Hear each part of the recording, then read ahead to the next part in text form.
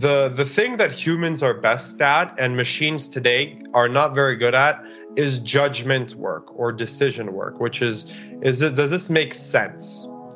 What humans unfortunately cannot outperform machines on is gathering data.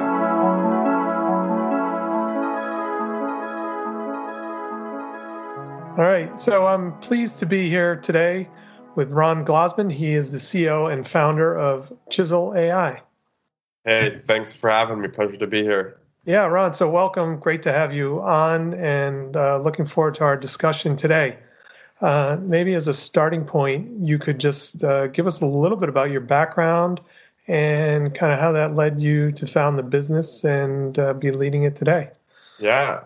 So I started working on the original problem, which was I was a student at the time. This was about 7 years ago, studying computer science and business. And if you put yourself back in the shoes of a student, you'll probably remember that the way they do it is you have 1,000+ page textbook and a 10-page exam. So you do the math, it's like 1% of the content only gets tested.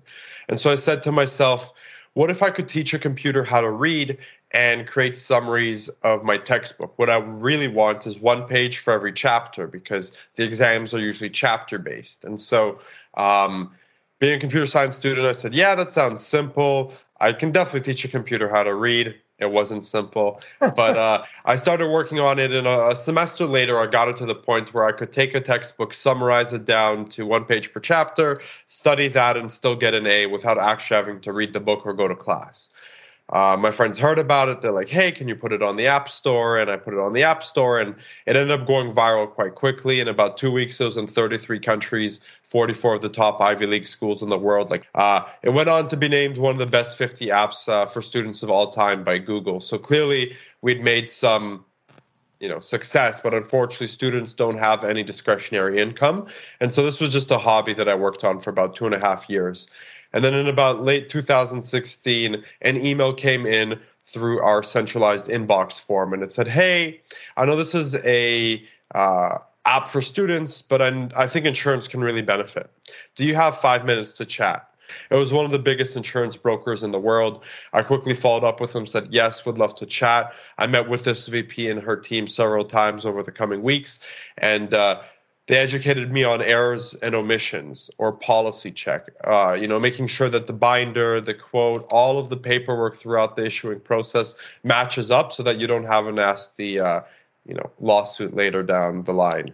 And so they said, can you automate this process for us? And I said, yes, we sure can. And I started teaching a computer how to read insurance documents, and we haven't looked back. We've deprecated the app for students, so that's no longer available. We now build award-winning technology for insurance. Sort of from the perspective of someone who maybe is a senior executive, besides just describing what the product does the way you did, could you maybe give a 101 primer to those folks as to maybe how the technology works and why it's important? So natural language processing is just a fancy word for saying, teaching computers how to read. And what we're really focused on is entities. It's something called named entity recognition. And the goal is to find nouns in documents. So a person, place, or thing. And I'll give you an example. So off-the-shelf solutions like Google, IBM, Microsoft, etc., they have the ability to typically identify 15 to 25 entities or nouns, but they're generic. So they're able to find financial numbers. So they'll tell you we found 300 numbers in this document, 1,000, 10,000, 1 million. What they can't tell you is it a limit, a deductible, or a premium? And as we know, sometimes you have endorsements that override limits, or there's relationships. So you have to know which one is actually overridden by which one. And so that's where natural language processing and named entity recognition comes in, is being able to identify more than just a concept of financial number, or for example, another common one is name. So it'll tell you, hey, I found, just as an example, Zurich, Aon, and Chisel AI, but which one's the policyholder, which one's the broker, which one's the underwriter or the carrier, right? And that's very, very important.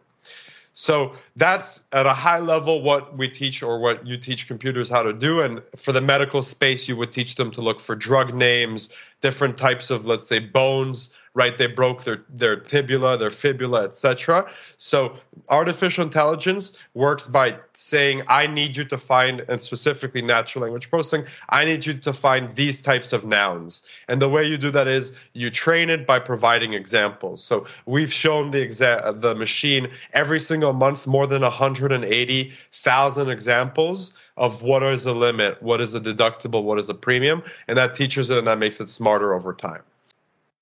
And just to make it abundantly clear, the natural language processing allows sort of a review and an analysis of many more policies, many more documents in a shorter period of time. Therefore, more of your farmers, or more of the people who service those farmers will be aware of these disconnects and be able to make recommendations. Is that basically the summary of it?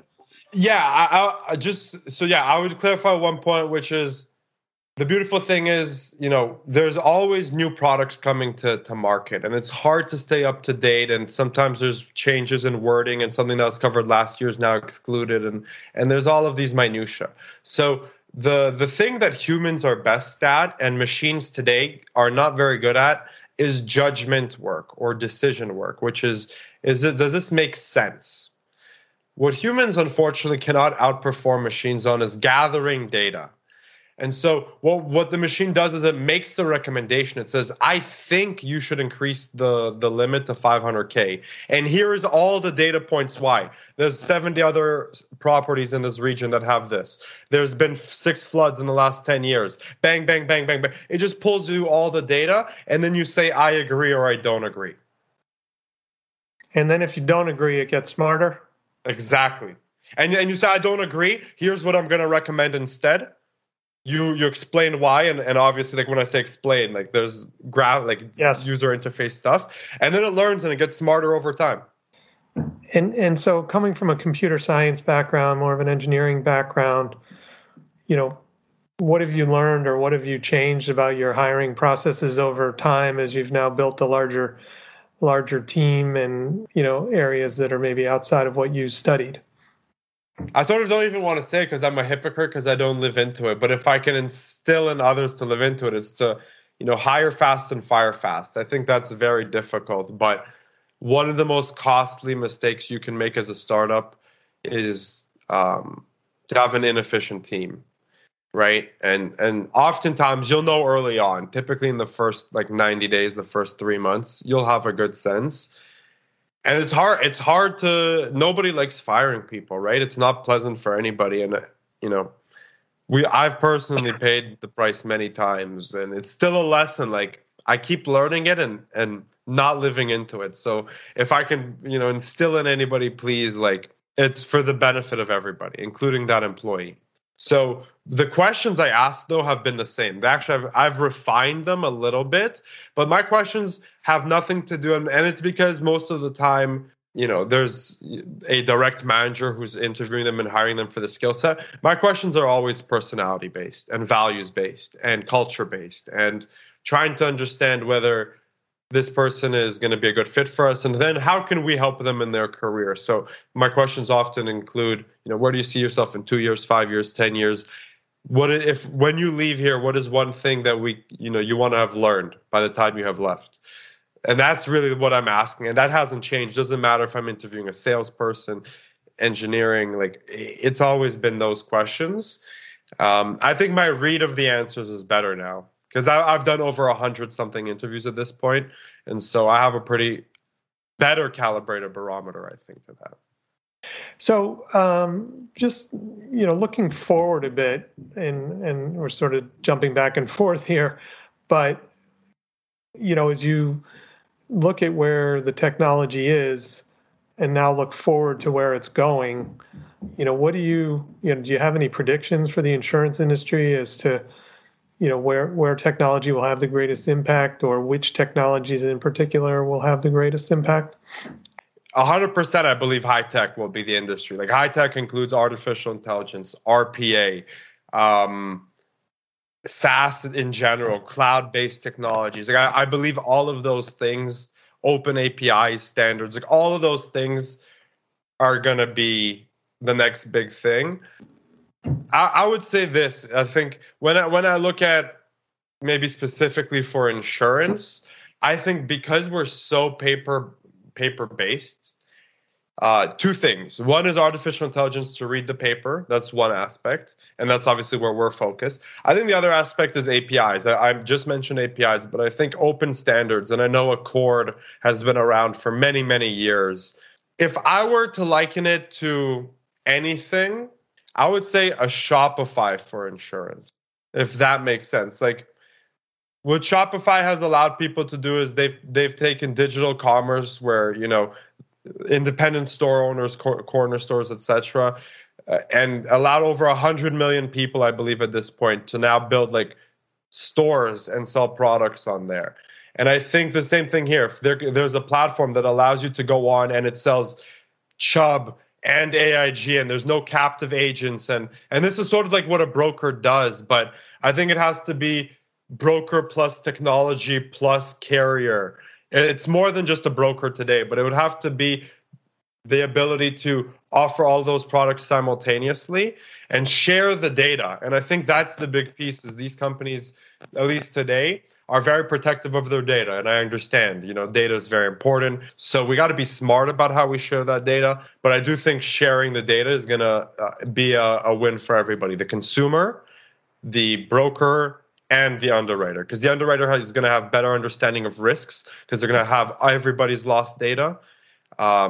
The consumer is going to have the best pricing because they're going to get pricing from everybody simultaneously. And the broker is going to have the best opportunity because they have the most products to sell, the highest likelihood of a sale. So that's what I would bet on. All right. Well, Ron, I know you're, as I said in the beginning, busy. You got a lot on your plate there, growing this company, but, appreciate your time. Is there anything else you would like to share before we wrap up? No, I would just encourage people to not be afraid. I think oftentimes people are afraid of AI for a couple of reasons. One, it's just scary because change is scary, and that's fine. As humans, we're adverse to change, even though we're very good at change. Once we're thrown into it, we're very adverse to it.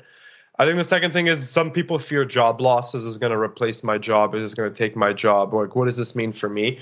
In my experience, it's unlikely that that's going to be a replacement. And my favorite example is, oftentimes the people that I work with, like there's a broker that I'm thinking of, like when I met him, he would work 8 a.m. to 8 p.m. just because he had to get his job done. And if we could get his hours down to a 9 to 5, he was happy, right? So by taking 30% off his plate, he didn't lose his job. He was ecstatic because he got to go home to his wife or whatever, right, to his partner on time. He got to spend time with his kids or his loved ones or his puppy or his dog, whatever.